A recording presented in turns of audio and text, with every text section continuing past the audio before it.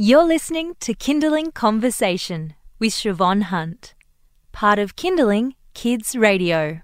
In Australia, we know that water is precious. The last drought had a severe and lasting impact on families all around the country, from cities to the bush.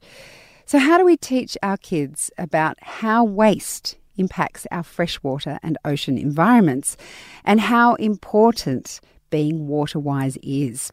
Joining me to talk about this is Karen Player from the Australian Museum. Hi Karen, how are you? Hi, great to be here today. Now, I know that recently the Australian Museum ran workshops for kids by Sydney Harbour in the Botanical Gardens. It sounded amazing. You're teaching kids about all sorts of things to be water-wise. It does seem, though, quite a complex concept to teach kids. How did you engage them in this topic? It was a beautiful spot outside, and it's really nice when we get to actually do our teaching outside in the real world, in the environment.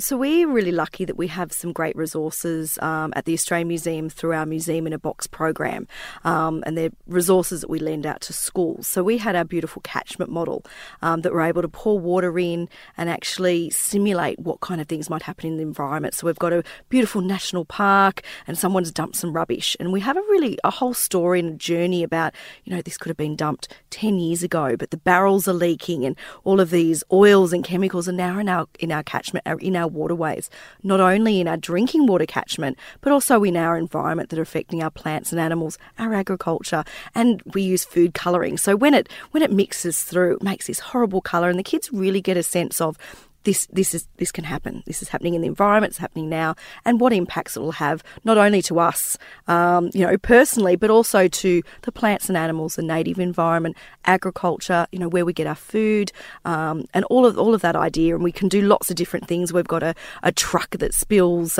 oil that gets into the and petrol that gets into the environment. We've got good and bad farming practices, and just even things just linking to erosion and sediment into our environment. So something the kids think is natural, and how that can actually have an impact as well. So really hands-on and visual. So it seems to me that there are two things that you're possibly teaching children. One is to be individually responsible, and the second is to have a sense of the wider world and the wider community, and possibly be more engaged in that as they grow older. Is that part of what you're trying to teach them? Because not even adults aren't really that aware about what's going on in the environment, are they? Absolutely. I think it's really important to have that really sort of big picture about water. So many places in the world don't have access to fresh drinking water, and, the impact on health. In Australia, we are really lucky. So for both of our drinking water and recreation, we've got access to beautiful, environments. So really giving the kids a big picture of how those environments can be impacted upon, but also what they can do every day to make a difference. So we really push the message of, just pinking up rubbish, things that will get into our rivers. It might be something in the school, gets into the rivers, but eventually gets into the ocean as well. So you're really that full circle. But giving kids an opportunity that they can make a difference just by doing little things every day. Do you talk to them about turning off the tap? Because my kids, it's something that I must have been taught so much as a kid, and especially having lived through droughts when we were on water restrictions and being told, don't have super long showers, turn off the tap. And I wonder how many people that message gets through to. I hope a lot. Yes. So we do it a lot through school programs, as well as I know lots of other organisations have lots of great water education programs. But it is those little things, turning the tap off when you're brushing their teeth. We often will ask the kids, well, what can you do today that can help? And a lot of them will say turning off dripping taps, thinking about turning off the tap when they're brushing their teeth, thinking about when they're watering, not watering hard surfaces. We take that for granted. Anyone that's come through the last drought, it was hammered into us. Only being able to water 2 days a week. And I think a lot of people have actually clean your car on the lawn. Yes, and a lot of people have actually kept that going after the water restrictions were lifted, which I think is great. So I think this generation of kids that are coming through probably have a much better sense of sort of water use and water wasting than probably, kids did a decade ago, because they've come through with that, we can do these little things. And, you could go to the extreme and have a bucket in your shower and, your wastewater fills up the bucket. But even people using grey water still to clean their, water in their garden, those kinds of things are still in place. And, even if you look at your washing detergents, they will often still have, phosphate free or phosphate light. And people are still having that green message in their head when they're thinking about water. And hopefully it's subconscious now that it just is something that's within their environment. So I think the kids, certainly when we ask them questions, come up with a really great variety of things that they can do to help save water and also to protect their catchments and environment. You're listening to Kindling Conversation. I'm speaking with Karen Player from the Australian Museum, and we're talking about teaching kids how to be water wise and how, I guess they're also teaching us as adults, aren't they, Karen, how to be sensible with our water and how to stop pollution where we can.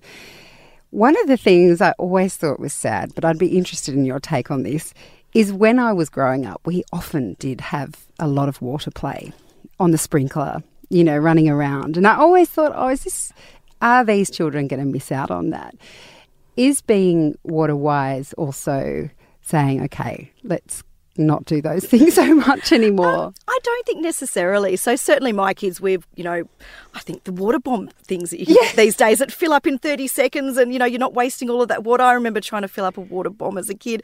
I'd probably wasted 20 litres of water trying to fill one single one up. So even things like that again, I'm sure is not necessarily an active decision, but it's more of a convenience. Those kinds of things are easier than they were. I always think, with my kids in the backyard, it's summer, it's hot, we don't have a pool. We do a lot of water play, but you know what? It's watering our garden at the same time. So we look at it that way. We won't water the lawn that day or water the garden because the kids have been, having a lot of fun. So I think it's a matter of having an idea of moderation. You don't want to create a swamp in your backyard. You don't want to be wasting that much water. But, being able to have the kids, in a contained bucket, like a big sort of tub or something like that, and having water play in those circumstances, even in an urban backyard, is still a great opportunity. That water can then go into do your plants. We will have big containers that we'll then water the garden with afterwards. If it's full of grass and mud, dog's not going to drink it. I'm not going to put the kids in it, but I can then water my plants with it afterwards. So it's the idea of sort of using things wisely. So it's not we can't use water, it's how we can maximise the use of it. And finally, if parents are listening and they have a child who's interested in this sort of stuff, where can they go from here? Well, certainly on the Australian Museum's website, we have quite a lot of resources on just general about what water is. The fact that most of the water that we do have on Earth is salt water, and it's really a very, very small fraction of the water available is actually fresh water and available for plants and animals and humans to access. So there's lots of graphs and charts. There's also some world water use things as well. So looking globally about what countries are using most water.